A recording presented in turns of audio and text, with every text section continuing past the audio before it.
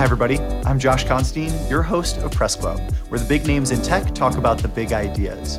And in cryptocurrency, one of the biggest ideas is wealth inequality. Is this really just giving more money to the technology rich already? And that's where WorldCoin comes in. It's a really unique solution trying to solve wealth inequality by giving everybody in the world their fair share of its cryptocurrency. And how does it do that? By scanning your iris to determine proof of personhood, to make sure you're actually a unique person. And to do that, they built this incredibly industrially designed object called the Orb. And we're going to be here with its CEO, investors, and builders talking about how this is going to change the way we think about cryptocurrency, how this could be a new format for detecting fraud in the world, and why this is the best approach to making sure everybody gets their fair share. So thank you so much, Alex Blania, for being here, the CEO of WorldCoin, as well as Miguel Piedrafita, who is one of the builders of the company, Tiago, who helps on the ground with deploying WorldCoin, and Alana Berger from the deal team at Andreessen Horowitz on their crypto team. So thank you all for being here. And with that, I'll kick it to you, Alex. Maybe you could just give us a little bit of an overview of WorldCoin and a little bit of sort of the state of the business. Where are you guys at right now, and how many countries are you in? How are you deploying this thing?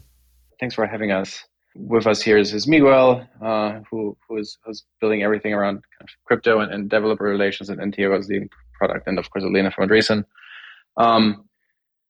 So you actually nailed it, I think, in your description, but let me start giving a little bit of a historic overview of the company, how it all came together, and where we ended up where we are right now, and what's coming up in the future. So basically 2 years ago, back then Web3 was not a thing yet. So it was kind of in peak bear market, the last bear market. And I was studying physics back then. I was at Caltech, I was doing research. And Sam Altman, our co-founder, back then approached me with a very kind of simple but provocative idea.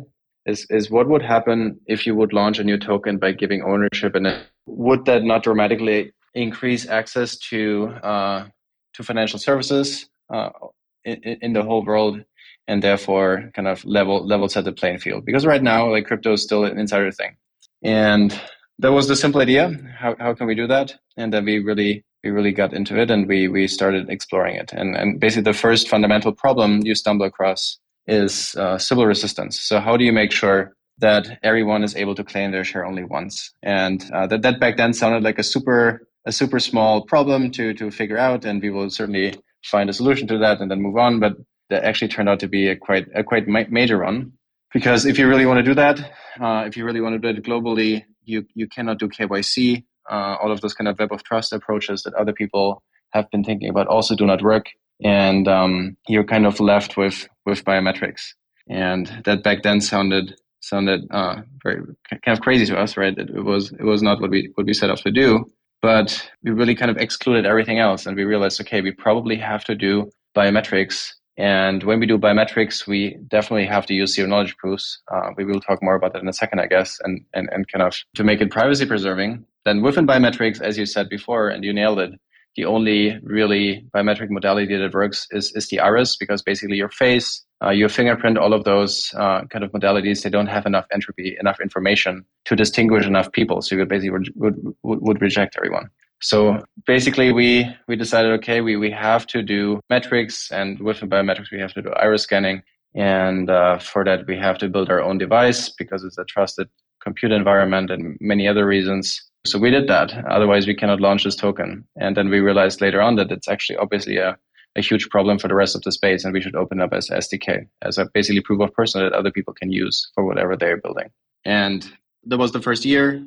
We built the device. It's a quite complicated device at this point. It's a hard problem to solve, but it's now basically production ready. We're ramping up right now, and we are starting deployment. So we tested globally in 20 cities in the last few months, and many things have worked. Other things really need to improve, but we're ramping up. We just actually, a few weeks ago, we had the first pre-production batch in our table. So the first non-prototypes are now getting ready to actually scale things up quite dramatically. And things are really exciting.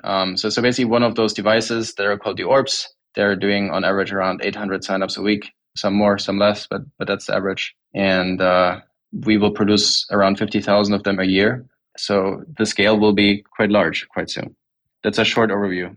That's amazing. I would love to hear, maybe you could just tell us a little bit about how do you guys actually deploy this? Is this like teams going out to these countries on the ground, scanning people? Like how do you incentivize them to want to scan their eyes? And are they getting their cryptocurrency right away? Like how does this kind of work in practice?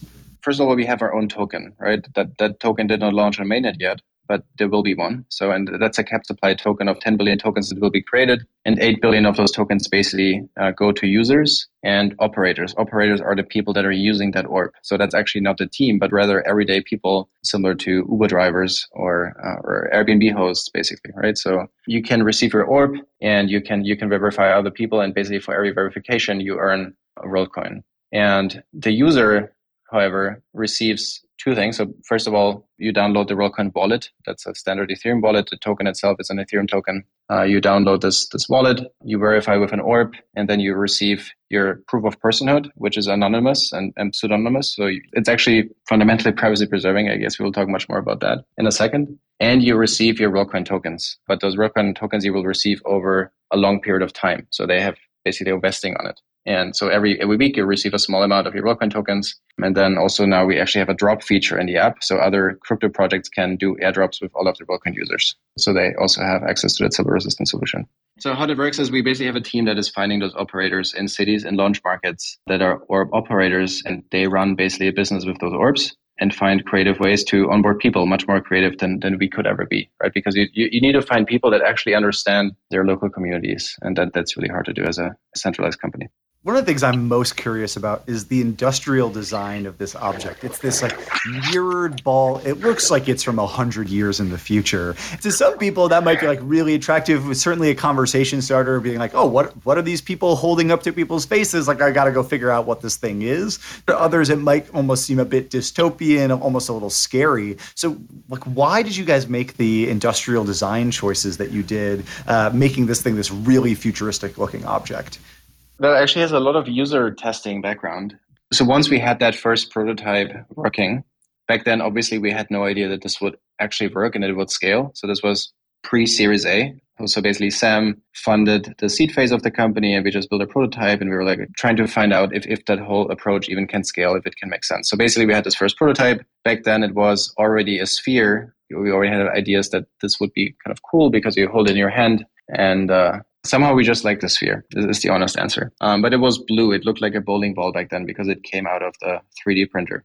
And then, well, me and the whole team back then was like 10, 11 people. We went out in a small town in Germany and we just tried it out. So we talked to users, we pitched them the idea, and we tried to verify them. And two things immediately happened. First of all, that it didn't look trustworthy because it's like, obviously, it was a prototype. It was blinking and blue and things like that. But second of all, it also did not attract attention. So people did not wait for it or kind of looked at it or kind of asked questions around it. And so we just iterated on it. So every Saturday we had a new shipping cycle. Every Saturday we wanted to go out with a new version of the product. Back then, the web app, the pitch, and the device itself. And we quickly discovered that the more attention it attracts, the better it works, and the more success we actually have onboarding people. Then right around that time, we started working with Thomas Meyerhofer. He was the first hire of Johnny Ive actually at Apple. So he was working on the iMac back then, and many other cool things afterwards. And so he became our industrial designer, and he came up with that idea, like, let's make it basically shiny. Let's make it a shiny sphere. However, an important comment, actually, the industrial design is not locked in yet. So we will publish other proposals soon. Like, this is just still not the final version, because I think basically we want to achieve that. Like, it should be kind of flashy and futuristic, but it also should be friendly. And that's definitely not what the picture you just shared achieves that. So basically, like the directions we are going is, for example, have a white face instead of a black. The LED rings in the front, they look different and things like that. Tiago, you're out in the field helping deploy this thing, showing it to people. What has the reaction been? Like, I would love to hear some stories from the field of deploying WorldCoin and what people who've never seen this thing think about it. A bunch of people in the team spend time on the field. I've personally been everywhere between Norway and Kenya and Chile and a bunch of other places. And there's some things that are the same in every country. There's some things that are different. For sure, people that are just walking by, they look at the orb and they're like, whoa, what's that? And they're usually very curious and they want to learn about it. most operators nowadays have some sort of sign that explains the project a little bit. It talks about how you can claim a new cryptocurrency for free here or something along those lines. So that also helps people stop. And so usually once people come by, operators have a bunch of different people that are working on the ground. Some people are focused on explaining the project to people so that those who want can sign up. And then other people are actually focused on doing the verification.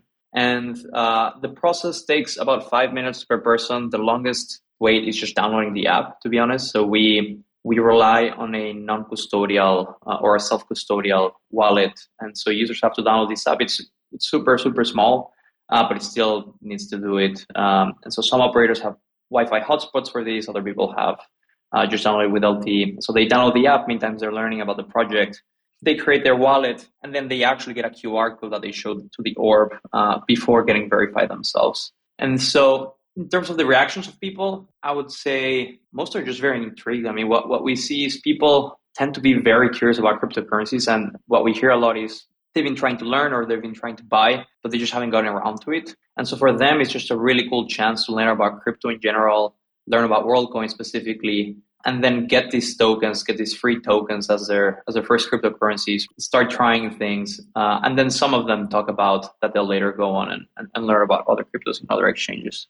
Yeah, it seems cool that like right now so many people want to learn about this, that if you can put on almost like little tutorials at the same time, then might be a bit more exciting than just standing in line. So that's awesome. Elena, I'd love to bring you in on this and hear a little bit about your perspective of like what you find so exciting and different about this. You know, why is this different than all the other cryptocurrencies that we've seen? And you know, especially thinking about like the long-term vision, like where do you see this be going in 5 years that got you excited about it and wanting to invest?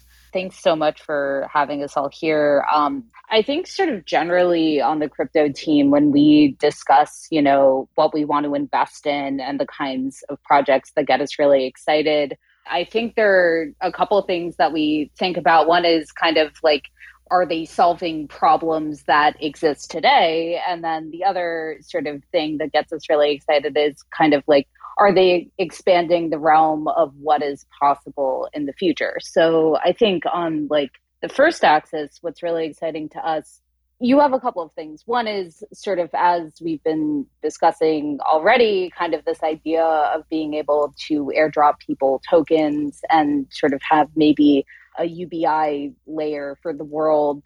This other thing that's being solved is sort of proof of personhood and verifiable identity, which they're accomplishing with zero knowledge proofs.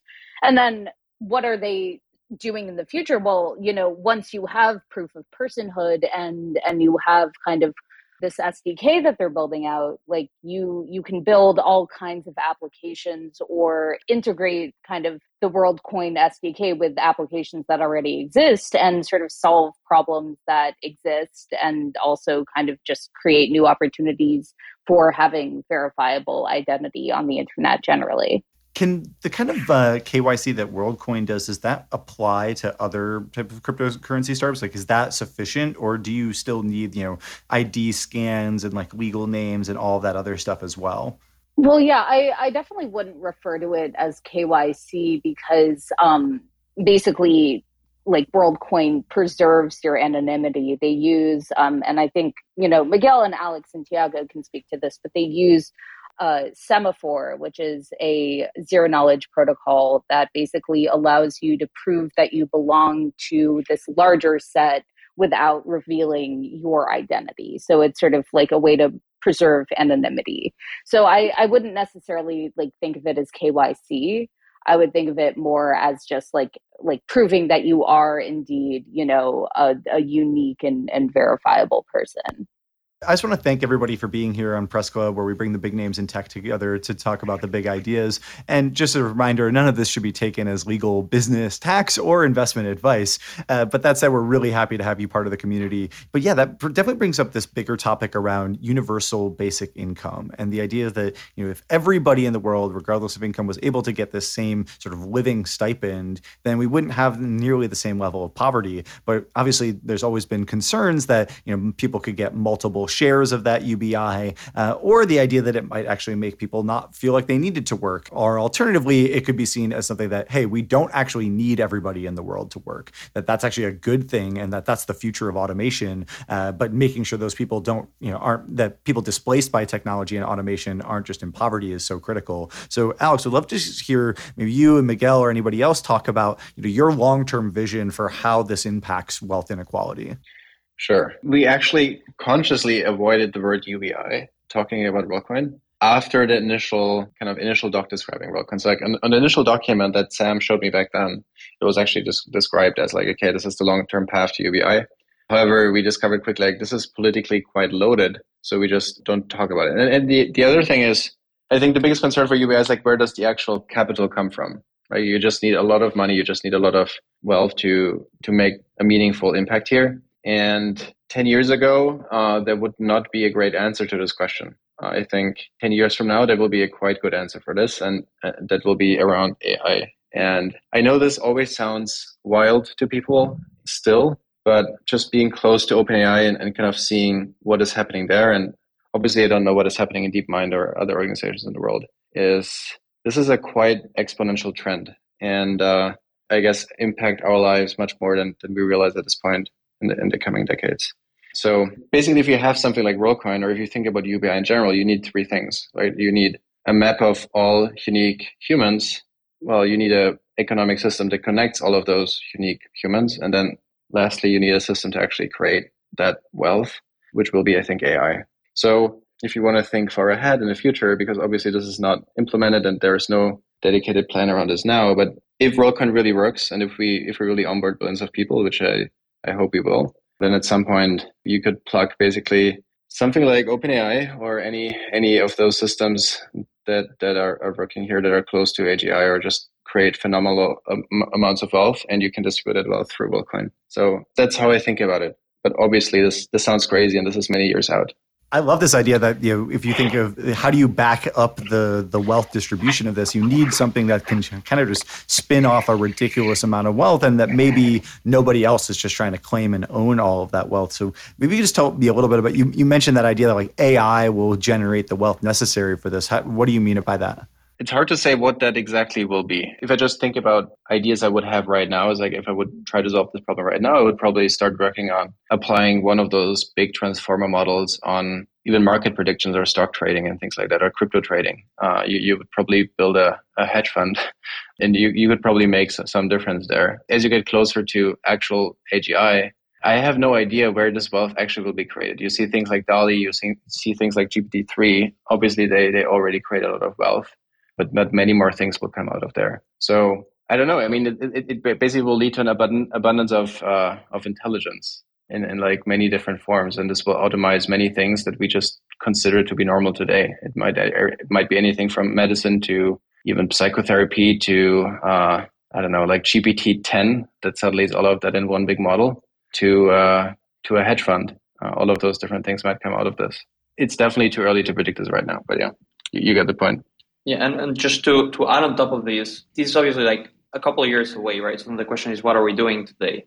I think the really cool opportunity that we have today in crypto for the next 10 years is a ridiculous amount of wealth is being unlocked and just created from scratch with crypto systems, right? In particular, protocols that are being created that should be owned by the people that use them. They're already decentralizing through airdrops, right? And so the idea that all of that wealth can actually be distributed to a much, much larger group of people, just as we're distributing our own token, is really exciting. So this is why in the short term, what we're distributing is all of the wealth that is being created by this wave of incredible innovations in crypto. And then what will actually create that more sustainable and recurring stream of UBI, as Alex was saying, in the mid-term and in the long term, is actually something like AI. Elaine, I know you've thought a lot about sort of how DALL-E 2, GPT-3, and some of these new products are going to be able to spin out these enormous businesses. We'd love your take on sort of how you think about the idea of almost AI that can self-fund retraining programs or economic alternatives if it puts people out of jobs. I think that concept to me has always been important. It's if you build something that I think automates jobs away, I think you have some responsibility, or at least it would be, socially nice of you to figure out ways to help those people either find new jobs or be economically sustainable, or at least stay out of poverty. So we'd love to hear your thoughts on this, because I think there are huge opportunities here to build out these systems into massive businesses. And then you finally have that economic engine that can go behind something like a UBI system. Yeah, for sure. I can probably speak a little less well to AI just because I focus pretty much only on crypto, and there is some intersection with that with WorldCoin. But I think something that Tiago alluded to is maybe also a good way to answer the question you just asked, which is, crypto protocols in general, and just how much more efficient they are, and how much, how they can actually really share value with their users. Something that we've noticed, a big difference between Web 2 and Web 3 platforms is take rates. So you have everything from, NFT platforms to AMMs and DeFi protocols, and they all have radically lower take rates than what their corollaries might be in sort of a Web 2 environment. So you have something like OpenSea, and you might want to compare that to creator platforms like YouTube or Instagram or TikTok or any number of like Web 2 platforms. And then you have protocols like Compound and protocols like Uniswap and protocols like MakerDAO, which all, charge their users far less than sort of whatever a corollary in traditional finance would be.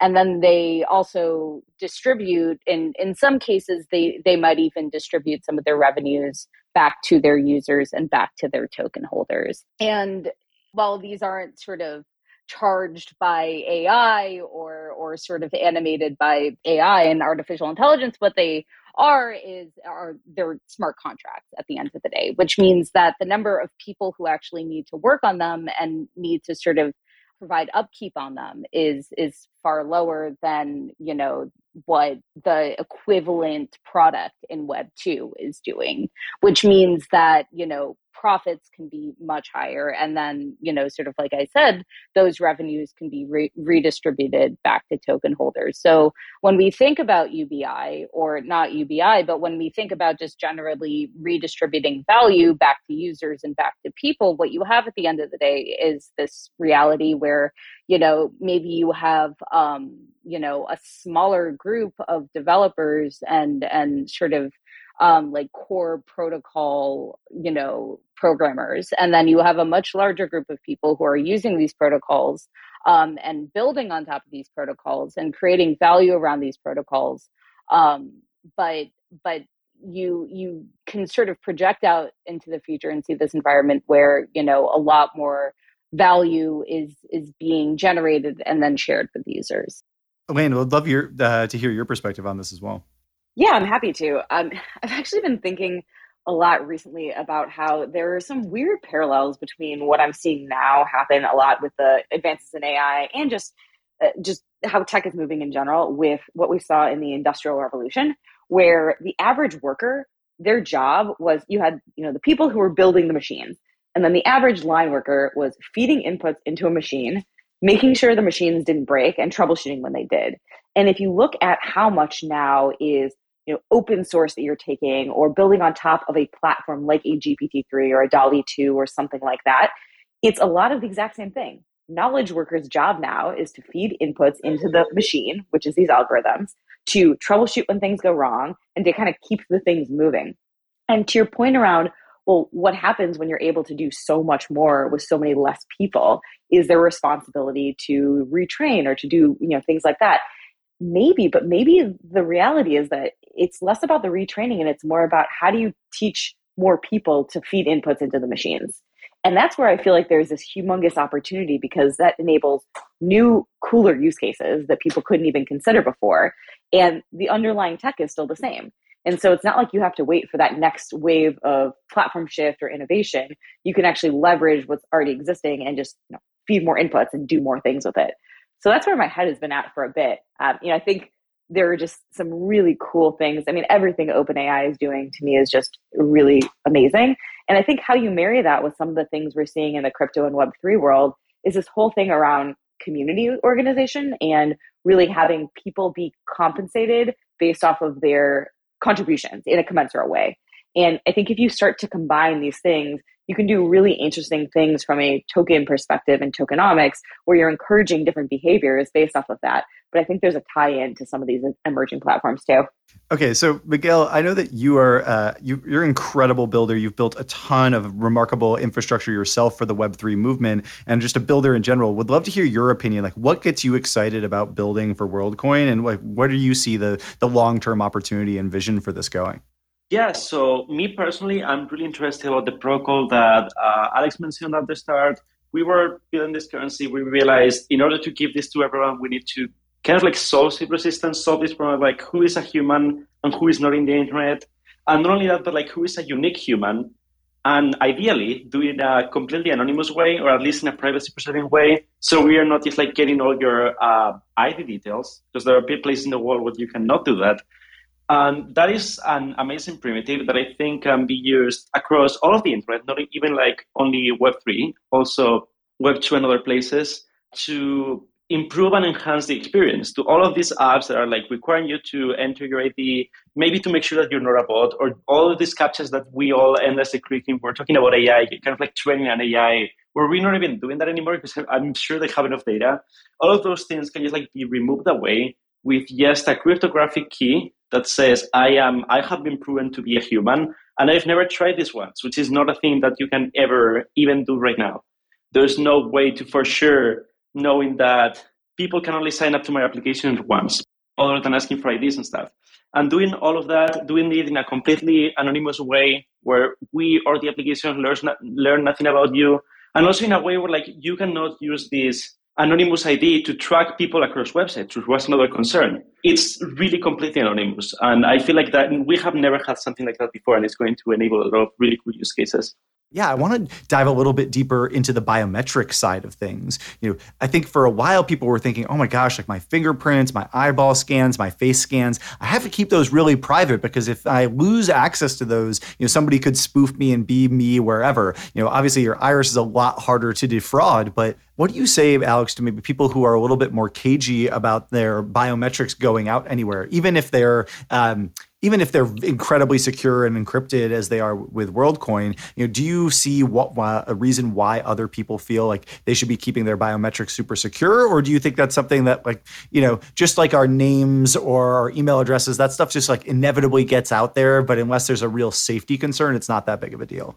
Right. I think before we talk about that specific thing, it's really important to understand, like especially in WorldCoin use case, what actually happens and kind of what are the implications of the technology we're using, right? Because the first important piece is your biometrics, in our case at least, is fully decoupled from your actual account with zero knowledge proofs. And we cannot change anything about that. And no one else with access to all the information we have can change anything about that. So let's start with the basics, all right? Let's start with the basics of biometrics. So all the things you're using in your daily life, if it's your iPhone, if it's your door, for example, at Equinox, I was there yesterday, like there's also an iris scanner. What all of those systems do is a one-to-one verification, right? So there's an embedding stored somewhere on my iPhone of how Alex looks like, and I try to log in my iPhone again. A new embedding gets created of a neural network that is somewhere on that phone and kind of just gets the signal from the sensors.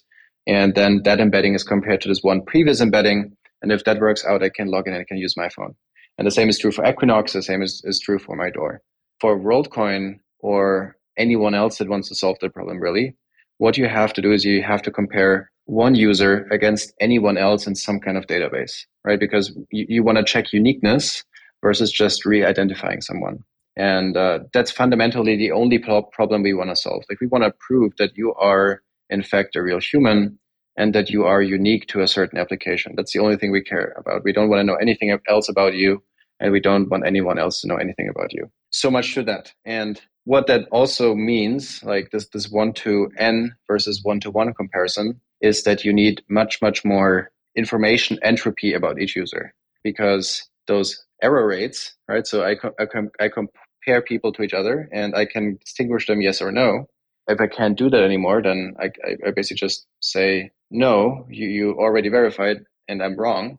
That error rate basically goes up exponentially with the amount of users I have in my database. Not exactly, but pretty much. So that means that I need much more entropy information than I need in this kind of doorknob or iPhone use case. And to give you some numbers around this is if I would use the iPhone Face ID for this use case, this WorldCoin use case of verifying everyone as unique and new to a certain application, after 5 to 10 million users, I would have just no chance anymore to distinguish users, and I would say no to everyone.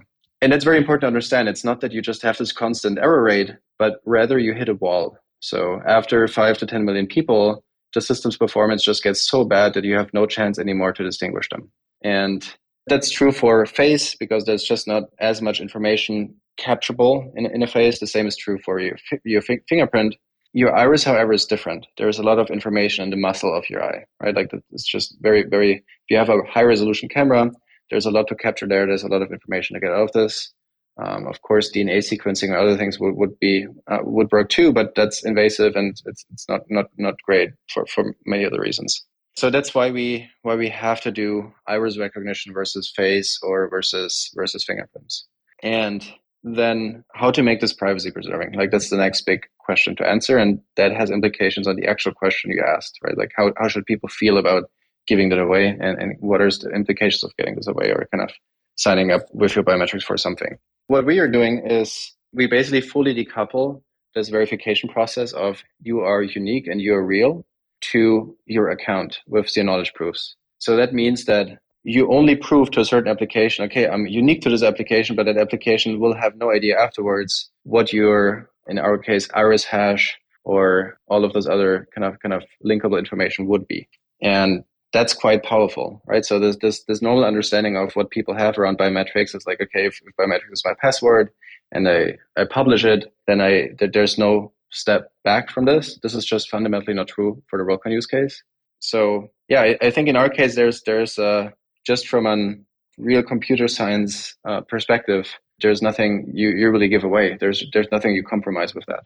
I'm a strong privacy advocate. Other people in the team are too. So we obviously take this quite serious. And I know it sounds counterintuitive, but I think this is it needs a lot of education and understanding to understand what this new technology means and what zero knowledge proofs mean, because other than a few crypto people, no one really understands that yet. So that's my answer for WorldCoin specifically.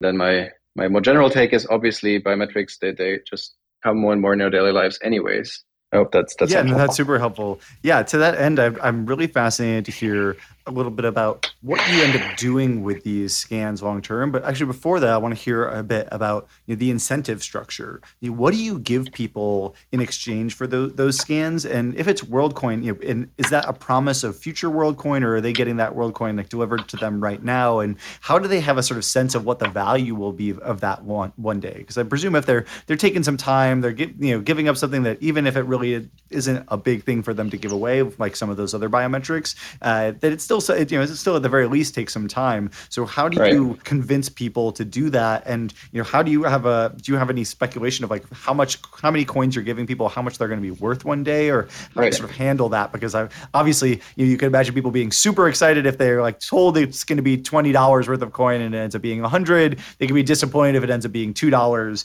And how do you kind of manage that? First of all, where we are right now, right now we are still in a testing phase. That means that there's a lot of technology in this project, right? Like everything from the app to the hardware itself. The hardware itself is quite complicated. There's many neural networks on there, to, of course, the crypto stack also. So we build our own layer 2 and things like that. So there's a lot of technology that needs to be built and implemented. And that's what we're doing right now. So we are testing, and we're testing many different things, everything from all the things you just touched. So economic incentives in different places, how do they work? And kind of how do you have to design them to actually achieve exactly what is good for the protocol versus optimize for the wrong thing. Of course, the app, getting people that maybe never interfaced with crypto before, getting them to understand what a private and public key even is, like all of those basics. You really have to start from zero with many of those users, of course, and that's great. That's what we wanted to do. Too many other things, like the actual lens and camera and things like that. So we were testing. And within that, we went through multiple phases. So it actually started with what we called back then the Bitcoin project, which was quite funny. So we back then, when we were full stealth, we did not talk about WorldCoin in any way. We just had this device and you verified with one of those devices, and then you just received Bitcoin. And that was pretty much inspired by this paper done by Stanford of actually giving away Bitcoin to students, which had like very, very interesting outcomes. So we did similar things in the very, very early days. So the first 6 months of 2019. Then afterwards, we started giving out testnet tokens, so IOUs, basically. Actually, these are two different things, and we actually handled also those two things separately. So first, IOUs, so you will receive $20 of Worldcoin once the mainnet is live. And then later, we actually switched to testnet tokens, so test also the crypto stack. So you get 25 Worldcoin tokens when the mainnet is live. Now, since I think 3-4 weeks, we added a new feature to the app we're really excited about, and we want to do since quite a while. But again, this was just a lot of engineering, is drops. So user, you don't only receive Worldcoin now, but you also receive Bitcoin, Ethereum, and DAI, and then soon also other tokens of other projects that can just decide to do that in a similar way to Coinbase Earn. So user, you can just learn about a project and you earn a smart amount of that. So the answer right now, when you sign up for Worldcoin, you receive those testnet tokens that will transition to mainnet tokens. The mainnet goes live later in the year. And then you also receive those drops that you can claim by doing some small lessons on it. And for those companies that are doing those drops with you, are like those protocols giving you guys rewards, or is this just like out of the goodness of your guys' heart, or is this kind of a biz dev deal with somebody else saying like, hey, we'd love to like distribute our tokens to more people, like maybe you could help with us with that because you already have all these wallet addresses and and know they're unique people? Well, this whole feature was actually inspired by projects asking us to do this in our Series B conversations. So it actually came from that direction. And we had a lot of interest, and we still have a lot of interest of other projects wanting to do this, often in really large sums of money, totally. However, what we learned in the past is we really have to involve the community with those things. So basically what we decided to do is we fund an initial phase with only Ethereum, Bitcoin, and DAI, because these are very neutral tokens. And then we just make sure the app gets to a state where you're actually happy with it and everything works and everything's stable, retention numbers are stable, things like that.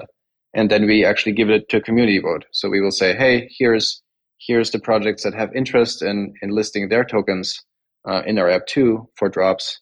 What is the community decision? What should we actually list versus just us doing kind of centralized, as you said, business staff decisions to make it much more neutral and kind of community driven. And this will come relatively soon. I'm super fascinated with that developer sort of platform angle, the idea of like an SDK or the ability for other apps to use this concept of unique personhood. What's the kind of vision there? Because it seems like, regardless of what exactly happens with the cryptocurrency, the idea is really important. The database that you're building is super powerful. And yeah, we'd love to hear how that would happen. Because obviously we've been talking a lot about Twitter and moderation policies with Elon, and the idea that you could actually tell if somebody was unique and therefore say, hey, like you have to either be registered separately as a bot, or we actually know which accounts are connected to which people, and you can't have a ton of personal accounts that all look like real people, but there's only one real person behind them. Seems like there's a huge opportunity to use this across the ecosystem. So we'd love to hear your vision about that. Maybe you and Miguel.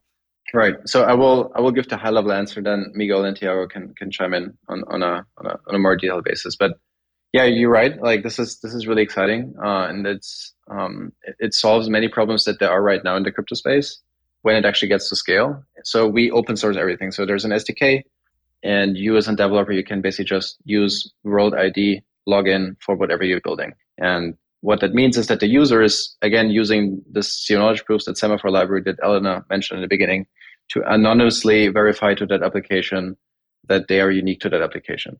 And again, all of this is open source, so you can basically just integrate it and you can use it for your app. And that's really exciting. But why this is also exciting, I think, and that will still take a few months for people to be obvious, but that's basically why other projects approached us around this. Is like the growth numbers of Worldcoin are quite incredible for crypto and for Web3, and that's even though we're still in testing and still in very small scale. So this will get much larger numbers soon. And so basically, you as a developer, you have access to many users, and that's cool. So this is basically like the billion user table that Balaji talked about many times, and kind of this blog post he shared it's like an open source table of unique and real human people you can basically just build products for. And that is a fundamentally new primitive we are really excited about. And then now we'll give it over to Miguel and Thiago to talk more about that. Yeah, like Alex said, I feel like it's really, really cool that we have this giant database in a way of humans, but again, it is in a completely anonymous way. And even like a single app can, if they use Wallet ID for two different things, like say that they like give you money once and they give you money another time, they cannot track users even between those two uses. So they can tell that people are unique within this use. Like this person has not done this before, but they have no idea of knowing this person has not done the other thing before, which I think is really cool, because otherwise this would be a big vector for tracking. This has huge implications in crypto, specifically where a lot of these projects are trying to share their value with the users, and they are seeing that there are a little amount of users that are kind of like making lots of bots, automating this whole thing, and really stealing value from the projects and from the rest of the users. And this kind of solution can defeat that completely. We also have this trend of funding public goods. So in general, just like funding things that people want to see, using experiments that use a matching pool that gets divided on the number of users that both fund each project, not the amounts. And that works until someone just like makes a bunch of wallets and goes to fund different projects and kind of like attacks that. That can also be defeated with this thing. And then other than that, you were talking about Twitter. This is also something that can be used on Web2 and on like traditional backend and web apps, similar to how you would use it on chain. So for all of those things, really, we haven't really had a primitive like this before. Yeah, it's super exciting. Though I think some of the parts of the fact that it's so new, it's doing something with a really big, audacious vision, naturally ends up, attracting some skeptics. So I know there's been some criticism around, how it's deployed, the like promises of incentives, how you've worked with local governments. And so Alex, just love to give you a chance to just like debunk any myths or like, talk about what you think is maybe the biggest misconception around WorldCoin, or just give any sort of feedback or response to some of those criticisms, because I think sometimes they can take you out of context. Right. I mean, there's actually so much to talk about here. So I think the first surprising thing to the team here was that how much scrutiny even extremely early field tests got. So basically like the things you read, they barely are not even touched the current field tests or kind of what has happened in the last few months, but rather just like went to a specific location we shut down many months ago where like things did not work out. And to be clear, like many things did not work out in many other locations too. Like this is not a surprise. Back then we have been a kind of a Series A company with 20 people in the peak of COVID in Germany trying to figure out how to set this up. But in retrospect, whatever. I mean, since Sam is a co-founder and since like this is such a audacious goal that might be expected, but I certainly think this whole privacy, whatever is like biometrics is bad and whatever, like that's the usual skepticism we receive. And I think that will just be resolved once people start actually understanding technology and really taking it much more seriously and looking into the documents and kind of what we were actually building. I think everything around incentives and growth, well, the model just works, and people will start seeing that soon once we actually start scaling up. And of course, again, this will not be smooth sailing. Other things will start breaking, I'm sure about that, and we will fix them. But that should not be a surprise because it's in the end still a startup, and it's more importantly, it's like a moonshot. It's a very, very large, audacious goal. Something else that I like to add is I don't think people realize that like as a company, if we publicly say like we will never sell user data, that is not a thing that we can legally lie about, and that people can sue us about that if we actually go and do it as a public promise. I feel like we have these things where like maybe the media says, oh, these people are getting data from users and they're going to go and sell that. And then we say, no, we're not doing that. We do not plan to do that. And they take that as a bit of like, well, they say that they're not doing it, but who knows? And like that is not a thing that we can do as far as like the legal team has told me. Yeah, I mean, I think that's often a misconception, is that like, oh, the use of this data is to be sold so that somebody else owns it and can do whatever they want to it. Though sometimes there is a middle area, which is more like we're going to be able to use this data for maybe ways like, like you were mentioning an SDK. When people sign up for this, maybe they weren't thinking about solving Twitter's bot problem, but maybe that's net positive for the world. But how are you kind of thinking about, making sure people always have that full consent or understand where this data is going, and that like even if you don't sell it, it might be used for other things, but that doesn't actually endanger their privacy. So we'd just love to hear your thought there. Yeah, I can take this. So a couple of things. Just in general, when it comes to privacy, There's three things that we think about here. First of all, is just being very clear about what people are trusting us with, right? And so when you download the app, we tell you like 5 different times in plain language what you're doing. Don't quote me on 5, but at least 2 or 3. And even the orb, as it's about to start doing the verification, it tells you what it's about to do in spoken language, right? So that you understand what is happening. And so at any given point in time, it's very important for us to very clearly communicate what is happening. The second thing is giving you control over your data, right? And so even if you go to the orb and you change your mind or you want to delete your data, at any point in time, you can go into the settings of the app and just by tapping one button, either receive a copy of the data that we have or delete anything. And then the last thing is we're always looking to minimize the amount of data that we collect. And so if you look at the timeline over the last year or so, every month we release updates where we need less and less data to work. Now, when it comes to the SDK, I think what's very important to understand is that companies cannot just use your identity, right? Basically, when you go to the orb, you receive an identity that lives on your phone, and you use that identity to claim WorldCoin, to prove that you're a person that has never claimed WorldCoin before. Now, with this new drops feature, you now are able to use that same identity to voluntarily claim these airdrops by proving, hey, I'm a person and I've never claimed this drop before. And so when we talk about the SDK, what we're talking about is letting other developers ask you the same question, right? They can put something very similar to a CAPTCHA on their website, where if you want as a user, you can scan that CAPTCHA with the WorldCoin app, which basically allows you to use the identity that lives on your phone to prove that you're a real person that has never performed whatever action they're trying to verify. And so the really important thing here is that any given action is opt-in. Developers cannot push things to you. Airdrops cannot be pushed to your wallet. You as a user, first of all, don't need to go to an orb to use WorldCoin. WorldCoin is an ERC20 that you can just use by sending and receiving. You'll be able to buy on exchanges most likely. And so it is not any different than other ERC20. Now, if you want to receive your free share, you do need to get verified on an orb. And if you want to use that verification for other things, you can do so, but you don't have to, right? And that is always your control, and that lives on your phone non-custodially. One other question that I had around this is what you expect people to do with the WorldCoin once they get it. You know, if I receive this 25 WorldCoin eventually because I got scanned, is the idea that, oh, this is more of a like something you hold and hope the value goes up? Is it more like it's going to be cheap and easy to trade and move around so it can be more of a, you know, transactional currency? Is it going to be more about the programmatic element of it and that you can do interesting things with smart contracts about it? What is it that excites you, or what is your kind of vision for the uses of the WorldCoin once people get it? Fundamentally, what Elena explained really well in the beginning, right? This kind of, you have ownership in the network and the actual thing that we are building. Like that's the first thing it actually is, right? Like you have ownership in that network, and when the network actually gets adoption, you will participate in its economic growth and what people start using it for. So I think that's the first important mental model around this. The second one is, it's a capped supply system. So that means that it is not a stable coin. And that just makes it naturally not a perfect medium of exchange. Because if you worry about, okay, it's like my WorldCoin went up 50% yesterday, and now yesterday I used it to buy bananas, that's maybe not great. So it just naturally is not great for that. However, that does not mean that in that WorldCoin wallet there will be stable coins, right? So the thing is, to your question, this medium of exchange thing will certainly happen with the WorldCoin wallet, and I think it will happen quite soon, certainly with other stablecoins.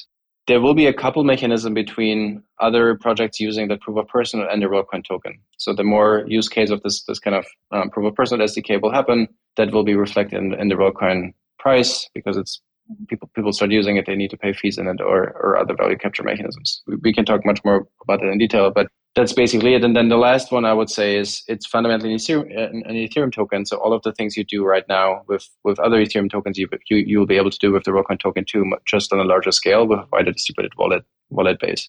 Tiago, is there anything you want to add? No, I think that makes sense. I think that's a good breakdown. I share the opinion of, while people will probably try to use it for transacting day to day, it's probably not ideal given how likely volatile the price will be.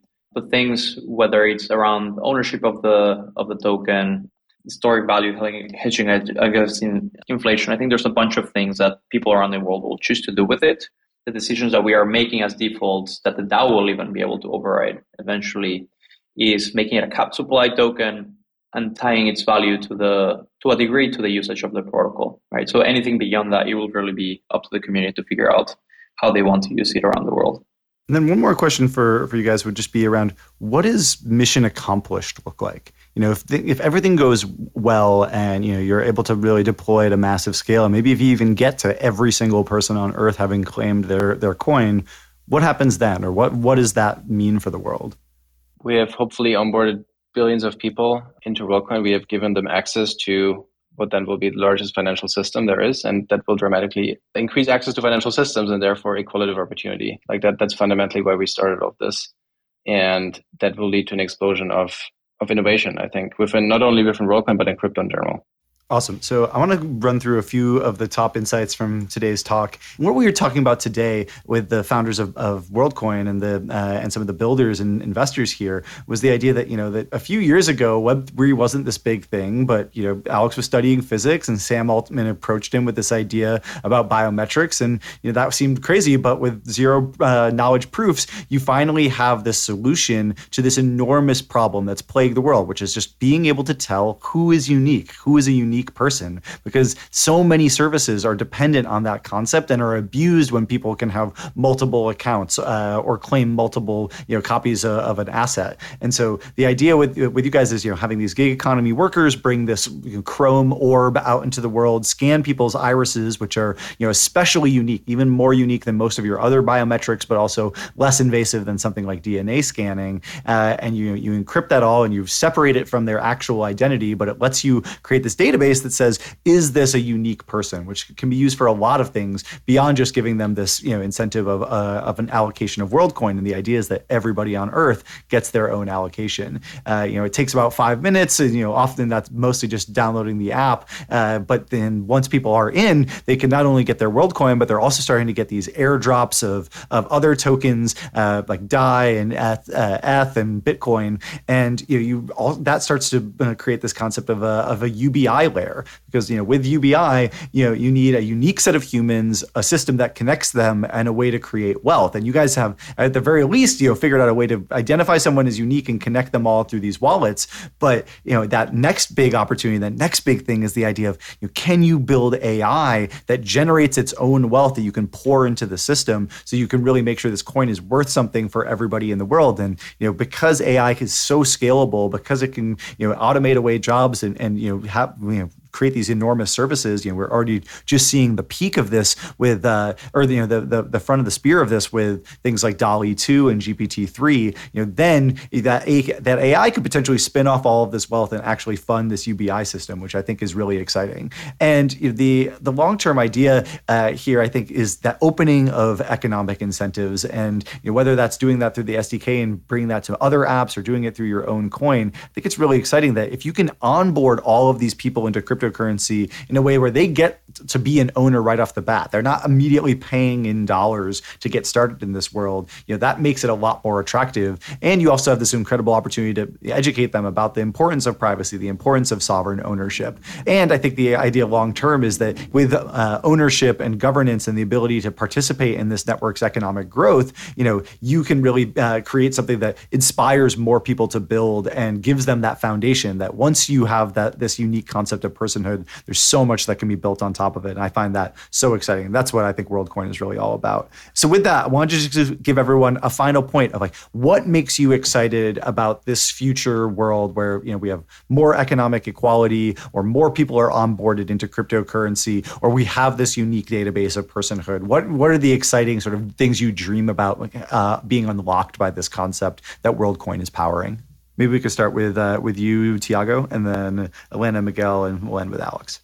Yeah, I'm going to go more philosophical. To me, it's just really exciting, the idea of recognizing people's humanity, not on a technical level, but on an ethical level. I love the idea of having a technological primitive that just allows us to say, hey, you're a person, and I don't care who you are, where you were born, how old you are, as long as you're over 18, you get treated equally around the world. And in the short term, that means you get to participate in these really cool airdrop for a cryptocurrency, but in the midterm and in the long term, it can mean a lot more things, right? Whether it's getting to vote on some online DAO or claim some other airdrop or give a thumbs up on a YouTube video, and in the long term claim a UBI, I'm just very, very excited by what it means for us as a society to just start looking at everyone for what they are. We're just a bunch of people and getting to share everything with everyone. Yeah, I would absolutely echo that. I think like the first thing that got me really excited about the crypto space in general was this idea of self-sovereignty and, you know, owning your assets without middlemen and you know, being a custodian of your own life. And what I think WorldCoin is doing is extending that and accelerating that to, you know, the entire world, and sort of in a way that I don't think would have been possible before, especially in a verifiable way, and like in a way where you can actually verify that you know, people are unique individuals. How about you, Miguel? I'm definitely also really excited about what Thiago was saying, but for me in particular as a developer, since like all of these open protocols that didn't exist before, I've been playing around with All Wallet protocol. In like the past 5 days, I built like a thing that you can use to really quickly verify that you're a human for a professional social network, and contract address where you can just like send any kind of token and it will split that token across every human on the planet, and a bunch of other really cool apps. And all of these, like every different app took me like maybe 1 or 2 hours to build, which is insane that you can make. Like what I was saying, a contract where you send tokens to that address and it will split that tokens across all of the humans on the planet. It is insane that I could build that in like an hour. And it was thanks to like this protocol that allows people to register as humans there. And the possibility to do that, not even like crypto or outside of crypto and anywhere, did not exist before. And I'm really excited about all of these protocols really enabling new developers with new and wild ideas to build really cool things. Oh man, I love that. That's so cool. The idea that you could split something between everyone on the planet. And you think of like what interchange fees would be on like a traditional network to do that, how expensive that would be. It's just crazy. So it's so cool, especially to have somebody who's as, you know, innovative and agile of a builder as you, Miguel, on the team. I think is a really exciting prospect for WorldCoin. And then Alex, why don't you top it off for us? Well, I think everything that unlocks people all over the world and brings them much closer together economically and just reduces inequalities in the world, I think is a really, really great thing to spend your time on and work on and improve on. And why I'm here is I think WorldCoin will be just the most dramatic step in the direction we have seen in many, many decades, hopefully. So I can barely imagine something more exciting to work on. And I know that sounds still now wild. I do believe that AI is moving much faster than most people realize. And I do think that having something like WorldCoin will make that future much, much better, where you have really, really advanced AI systems. It doesn't even have to be AGI, and you can distribute wealth that is generating with billions of people across the world. As utopia as it sounds now, it might not be the case in 5 years anymore.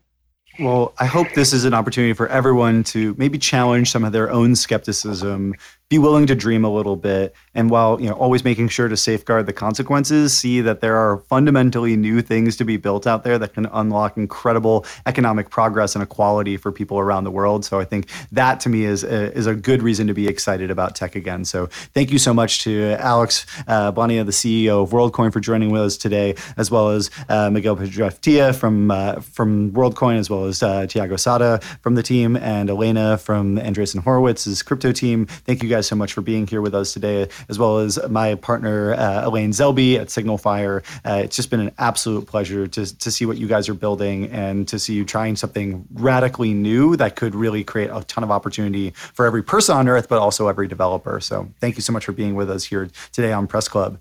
If you're building something exciting at the edge of cryptocurrency, especially in the infrastructure space, we'd love to hear about it at our fund, SignalFire. We're a $1 billion under management early stage venture fund, which specializes in helping our portfolio companies with recruiting. Thanks to our Beacon Talent AI, crunches 500 billion data points, ranks 495 million people in the tech ecosystem on skill level and hire ability, so we can generate these reports to help our companies hire the best people. It's part of why founders give us an NPS of 92. So if you want to find out why and see how we could help you guys, would love to hear about what you're building, please reach out. But otherwise, thank you to everyone for being with us here today and sharing your incredible vision and your optimism for what can be built in the future. So thanks again to everyone.